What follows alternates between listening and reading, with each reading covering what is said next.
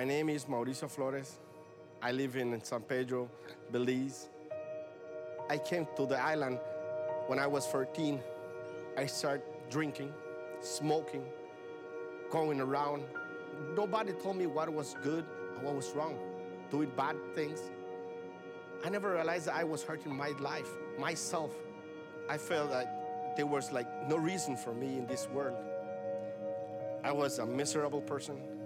There was a lot of doubts in my heart. I thought there is no way I could be forgiven of many things that have been done wrong. One day, the pastor Todd came to the island and he was baptizing some other people. And I was there and I was seeing all around what's going on, seeing everybody's happiness because they already have Christ. So I give up my life to Christ the same day and I get baptized. When I came out of that water, that was something different. From that time, my life changed completely. I felt I was a new person, and all the people was around me. They were so happy. They were so excited of which step I just taken. After I was baptized, I never had a Bible. I'd never know what was a Bible. So here at the Sagebrush, they gave me my first Bible. This was my first Bible in my life. After 30 years ago, I have been living on the mess. No, I'm saved by God. When they gave me this Bible, I don't know what it was inside. That was when I first know for the first time that Jesus paid my sins. He dies on the cross for my sins and your sins. I'm just thankful to God, all my friends who's around me, people who really loves me. I just want to thank you, the people here at the Sagebrush who gave me this Bible, and thank Jesus Christ to come into my life.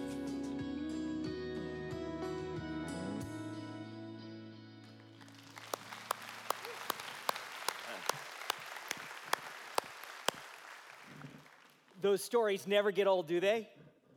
Man, when we have the opportunity to take the Bible into a missions place or down to the country of Belize, we get to see God turn things upside down. And when people read and understand the Bible, it has this incredible power to change them from deep down, from within inside. And that's what God has been doing.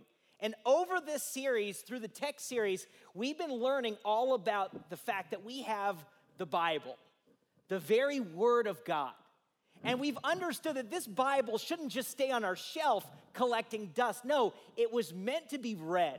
It was meant not just to be read, but to be understood. And I believe that it was meant to be understood in community. I don't think God intended us to find some hole somewhere or a cave just to read the Bible all by ourselves. No, the Bible was meant to be understood in community. And that's what we're going to learn a little bit more about today as I share one of my favorite stories in all the Bible. And it comes from the book of Nehemiah. Now, it's not very often that we study a book like Nehemiah in the Old Testament. So you might be a little confused as to what's going on in the story. So let me catch you up real fast on the story of Nehemiah. The Jewish people have been in exile for 70 years. They didn't keep up their end of the bargain by following God's commandments, and so God took them away. But after 70 years, God miraculously shows up, and he allows them to come back to the land of Jerusalem as well as all of Israel. But there's a problem. The nation of Jerusalem and Israel is just in complete shambles. The walls in Jerusalem have been destroyed and knocked down, and man, it was a mess. Now, back during that time when your walls were destroyed, it was a symbol that you and your people were defeated and your God was small. So what would you do in that situation? Well, probably you'd get busy and you'd try to fix it. But the Israelites, they don't get busy. In fact, they live among that rubble for a long, long time. They don't lift a finger. They get kind of this attitude of it's good enough. I mean, it's good enough. We can get by and everything else. And then after a while, they get so comfortable, they don't even notice that the walls have been taken down. Have you ever had that in your life where you get kind of a good enough mentality? For me, that happened last summer during the pandemic because my kids had nothing to do. And so my wife came to me with this brilliant idea. She's like, why don't we put in an above-ground pool in the backyard? And I'm thinking about that idea. I have this beautiful green grass in my backyard. And I have worked so hard to keep the grass very, very green. Put all the chemicals on it, tried to keep it green and everything else. But my wife's like, no, I really think it'd be fun for the kids. All the public pools are closed. Would you please put in an above-ground pool? And because happy wife equals a happy life, I went ahead and put in the above-ground pool. Well, my kids loved the pool for the whole summer, and it was great for about 2 months. Then after about 2 months, it started turning green and slimy. So my wife again was like, could you take out the above-ground pool? So I pull the pool out, and all my grass in my whole backyard had rotted underneath. It smelled, it was nasty, and nobody wanted to do anything about it. And I didn't want to do anything about it either because I felt very proud about my green grass and my wife had killed it. So I didn't want to do anything either. And so as it stood for a year now, our grass is still rotting in my backyard because I haven't wanted to do anything. And I kind of accepted that mentality of, it's good enough. I mean, my kids won't go in our backyard. We never go back out there anymore because it's just kind of nasty.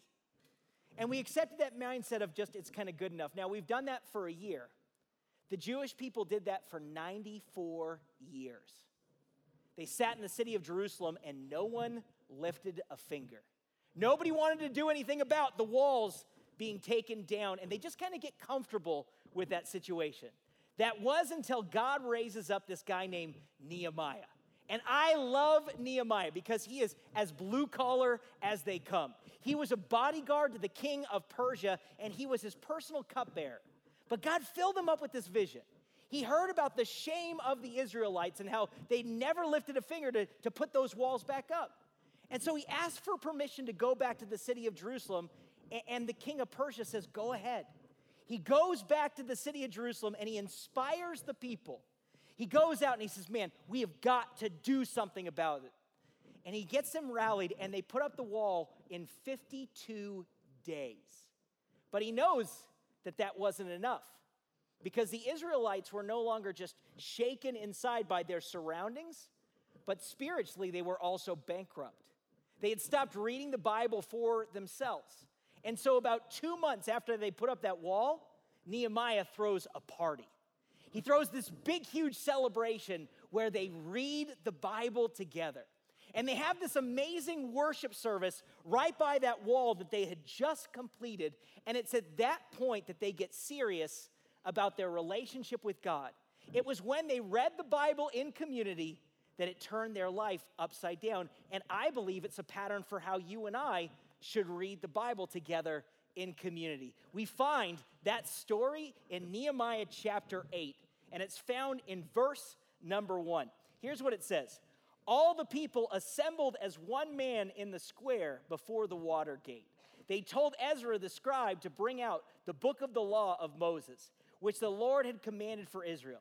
So on the first day of the 7th month, Ezra the priest brought the law before the assembly, which was made up of men and women and all who were able to understand. He read it out loud from daybreak till noon. As he faced the square before the water gate in the presence of men, women, and others who could understand. And all the people listened attentively to the book of the law. Ezra the scribe stood on a high wooden platform built for the occasion. Now I love this because they gathered together to do what? To have a party reading the Bible. And they gather together right by the water gate, which would have been right next to that wall that they had constructed. And they bring out Ezra the scribe to read the word. And what we find is that everyone is assembled. Nobody was missing this. This was their opportunity to get back on track. And so they all gathered together. They're all assembled. Now, there would have been over 40,000 people that day gathered just to hear the reading of the Bible. And not only did they gather men, women, and anyone who could understand, but they are all listening attentively. everyone is engaged. Everyone is listening to what's going on. Now, I have been a pastor for a while now in church, and it's not very often that everyone is listening. In fact, I can still remember, like the very first time I ever preached a sermon, there was a man 5 rows back, and he had fallen asleep before I even started speaking. He was there, and he was in one of those old-fashioned pews, and he was out. And I was like, I haven't even started speaking yet, and you're already asleep. But I've seen some bored people inside a church, and I remember when I was a kid growing up in my very traditional church, man, I was so bored. And back during that time, we didn't have smartphones or anything else, so we would sit inside a church, and I'd sit with my friends playing tic-tac-toe or MASH. And that was until we started like laughing or something, and my mom always gave me the evil eye, making sure that I knew I was out of line. But at times in church, we can be bored. We can be not listening. But that's not where the Israelites were at that day. Everyone is listening. They're hanging off every single word that Ezra the priest is reading right in front of them. And for this occasion, they had constructed this huge platform so that Ezra was high above everyone else, so everyone could see, so that everyone could hear what was being spoken. And they're all hearing the very word of God. And that's what they believed. That it wasn't just a book that he was reading from up front, but it was the very word of God to them. And because of that, not only is everybody assembled and everyone engaged in what's happening, but they're also celebrating. They're also celebrating. Everyone is celebrating together. And that's what we find in verse number 5. It says this, Ezra opened the book, and all the people could see him because he was standing above them. And as he opened it, the people all stood up. Ezra praised the Lord, the great God, and all the people lifted up their hands and responded, Amen, Amen. Then they bowed down and worshiped the Lord with their faces to the ground. So as Ezra comes out on that platform, and as he begins to open the book, the people respond. And they start worshiping God. They start looking to God for help. And so the Bible records that they lift their hands. And when they lift up their hands to God, they are receiving that blessing. They're saying, God, we receive that blessing. As we hear your word today, we believe that you're going to change our lives. So God, we're opening up our hands believing that we're going to be changed in our midst. And then they fall prostrate. They fall on the ground before God. What are they doing in that moment? Well, they're humbling themselves. They're believing that God is the one true God. And so they're humbling themselves before God. So everyone is engaged, everyone's listening, and then they prepare their hearts to hear from God. And as they prepare to hear from God, God raises up some of the Levites to begin speaking. Now, I would read all their names, but I'd probably butcher it. So we're going to skip on. So all of these Levites are sharing and reading, and here's what it says in verse number 7. They instructed the people in the law while the people were standing there. They read from the book of the law, making it clear and giving the meaning so that the people could understand what was being read. So these Levites come and they begin to explain the word of God. And everybody understands it. Nobody is confused about what's going on. Nobody is trying to figure out what's taking place because they're making it very clear. These teachers are standing up front and they're explaining to them. Now, I don't know about you, but sometimes when I read the Bible, I have lots of questions. Lots of questions. But here, what's happening? These teachers are getting up front and they're explaining what's going on. And everybody there understood what was happening. Now, I don't know if you know a lot about church history, but there was a time in church history where people would go to church and that pastor or that priest, whoever got up front, would speak in just Latin. Just Latin. That's it. And if you spoke only German or French or English, you didn't understand a word of what's going on. And because of that, they would just sit there clueless. And when they did that, they lost the very power of the Word of God. You see, when we understand what happens in the pages of the Word of God, it changes us. It leaves us different. it leaves us also in this vulnerable state. Because the Bible says that the word of God is sharper than any two-edged sword, able to pierce your very heart. And that's what happens when we make it easy to understand. And as these Levites are making it easy to understand, it's changing the people. And they begin to mourn over what they've done. And they begin to be sad over the way that they've lived for all these years, that they sat for all those years, and they did nothing. And so Nehemiah and Ezra kind of see this happening, and so they remind the people of this. Here's what it says in verse number 9. It says, "Then Nehemiah, the governor, Ezra, the priest, and the scribe, and the Levites, who were instructing the people, said to them, 'This day is sacred to the Lord your God. Do not mourn or weep.' For all the people had been weeping as they listened to the words of the law. Nehemiah said, 'Go and enjoy choice food and sweet drinks, and send some to those who have nothing prepared. This day is sacred to our Lord. Do not grieve, for the joy of the Lord is your strength.'" So all of these people who are assembled that day, they start weeping. They start crying because they start to think about all the things that they've done that are wrong. Well, Nehemiah sees this happen and he says, "Hey, we know on your own, you can't make it. You can't do this on your own. But here's the good news. God is your strength. And you find this joy when you look to him. Yes, on your own, you are impossible. It's impossible for you to get this right. But God can give you strength." And then he says, "Go eat a meal, have some drinks or anything like that, and feel better."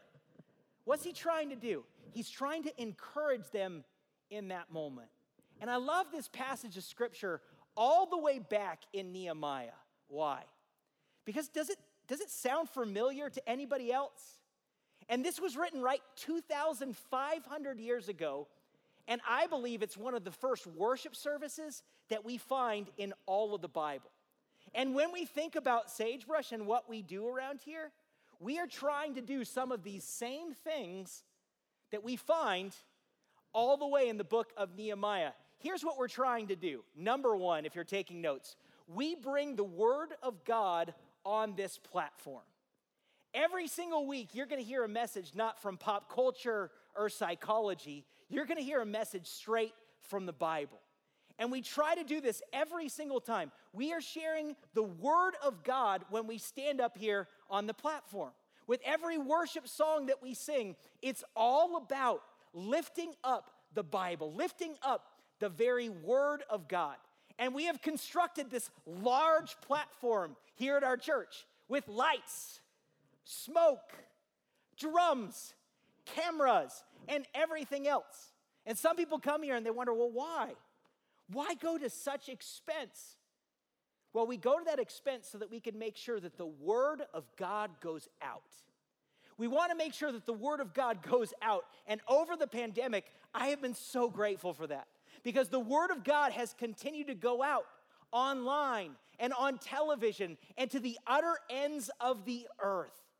That's what we're trying to do. We're not trying to lift up the name of Sagebrush. No, we're trying to lift up the very word of God. We also, as we meet here regularly every weekend, we make the Bible clear and easy to understand. And lots of people fault us for this as a church. They look at Sagebrush and they go, "Man, I don't know about that church. I mean, they kind of are weak on their Bible and everything else." Well, that's not true. We take the Bible very seriously, but we want to make the Bible easy to understand because we know that's where the power is. Now, for me, myself personally, I have my master's degree in divinity. I did 5 years of Bible college. I had to learn to read the Bible in its original languages, which took a very long time. I had to study historical theology and church history and so much more. And I could stand up on this stage and I could bore you with biblical facts, but there's no power in that. The power is when people understand the Bible. And those are some of the best preachers that you'll ever hear. Those preachers who could stand on a stage and they could bring the Bible to life. Those people who could tell a compelling story about what's going on in Scripture and how it applies to your life. I've been to lots of different churches, and those are some of the best pastors I've ever heard. On the flip side, when a pastor just speaks over my head and I can't understand a word of what they're saying. The message of God's word diminishes in value, doesn't it? Because if you don't understand the words that are coming out of my mouth, it's not going to change your life. But that's what I love about this church.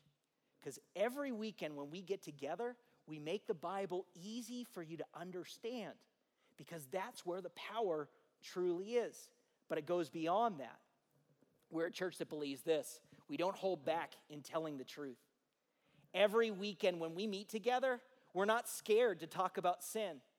We're not scared to talk about where this culture is leading us and how bad it really is. We're not scared to talk about things that are unpopular that we find in the Bible. You will always find that the truth is presented here at Sagebrush. That's what we're all about. And we will be that church because we know that that's what changes lives. We know as we share the very words of God that it cuts to people's hearts.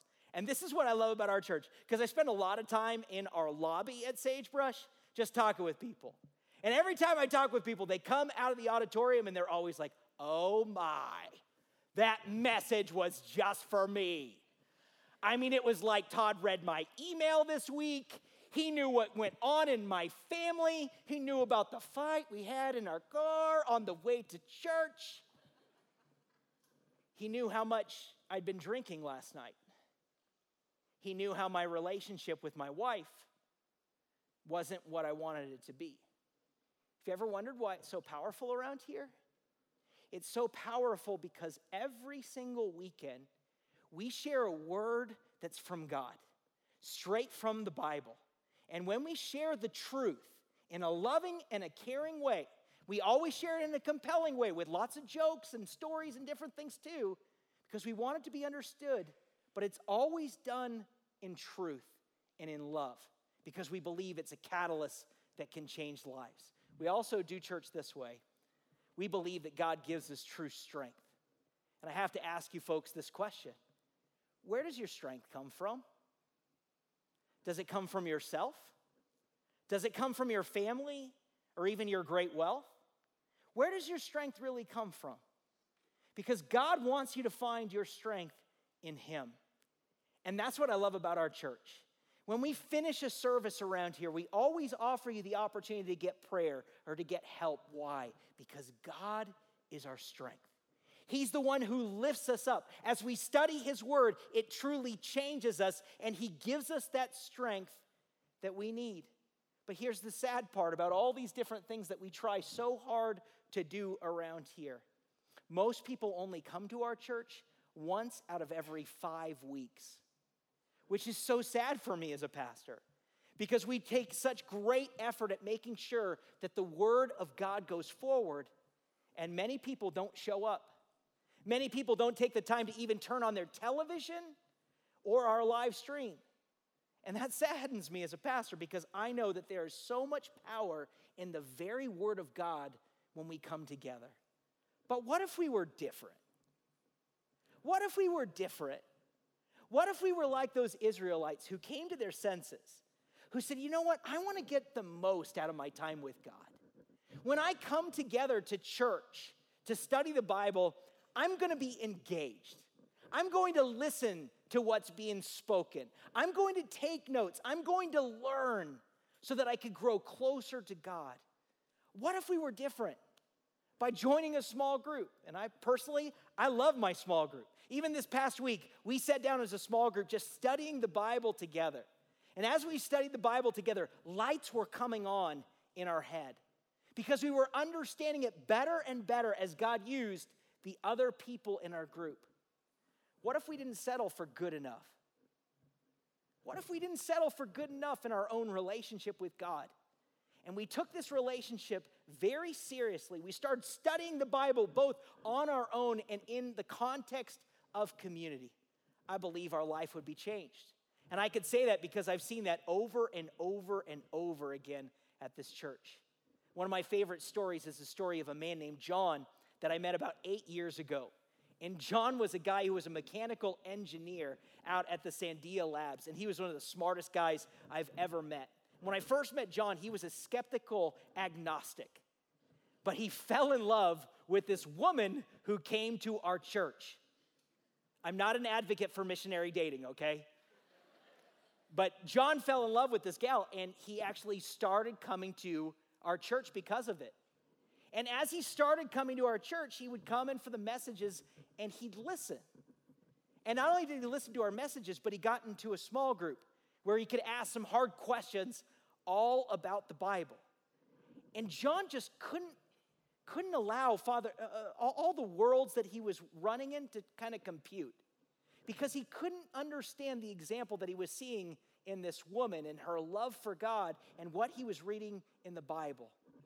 But my friend John found that it was all true, and he ended up giving his life to Jesus Christ, and it changed everything.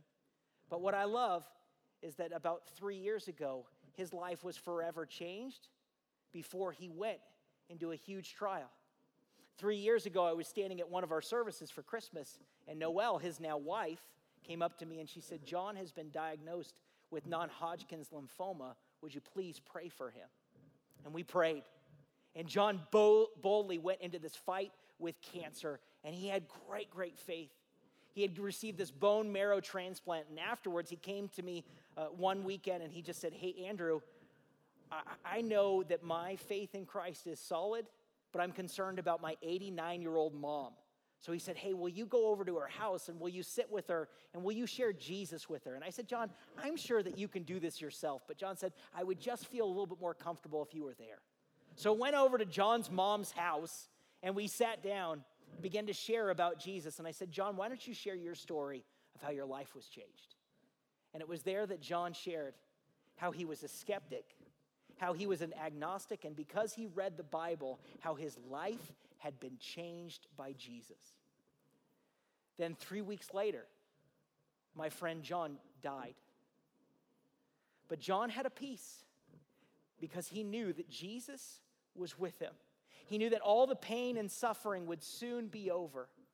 But John also had peace because his 89-year-old mother gave her life to Jesus Christ. That's good news. You see, my friends, the Bible will transform your very life. And we've been saying this all along as we've done this series.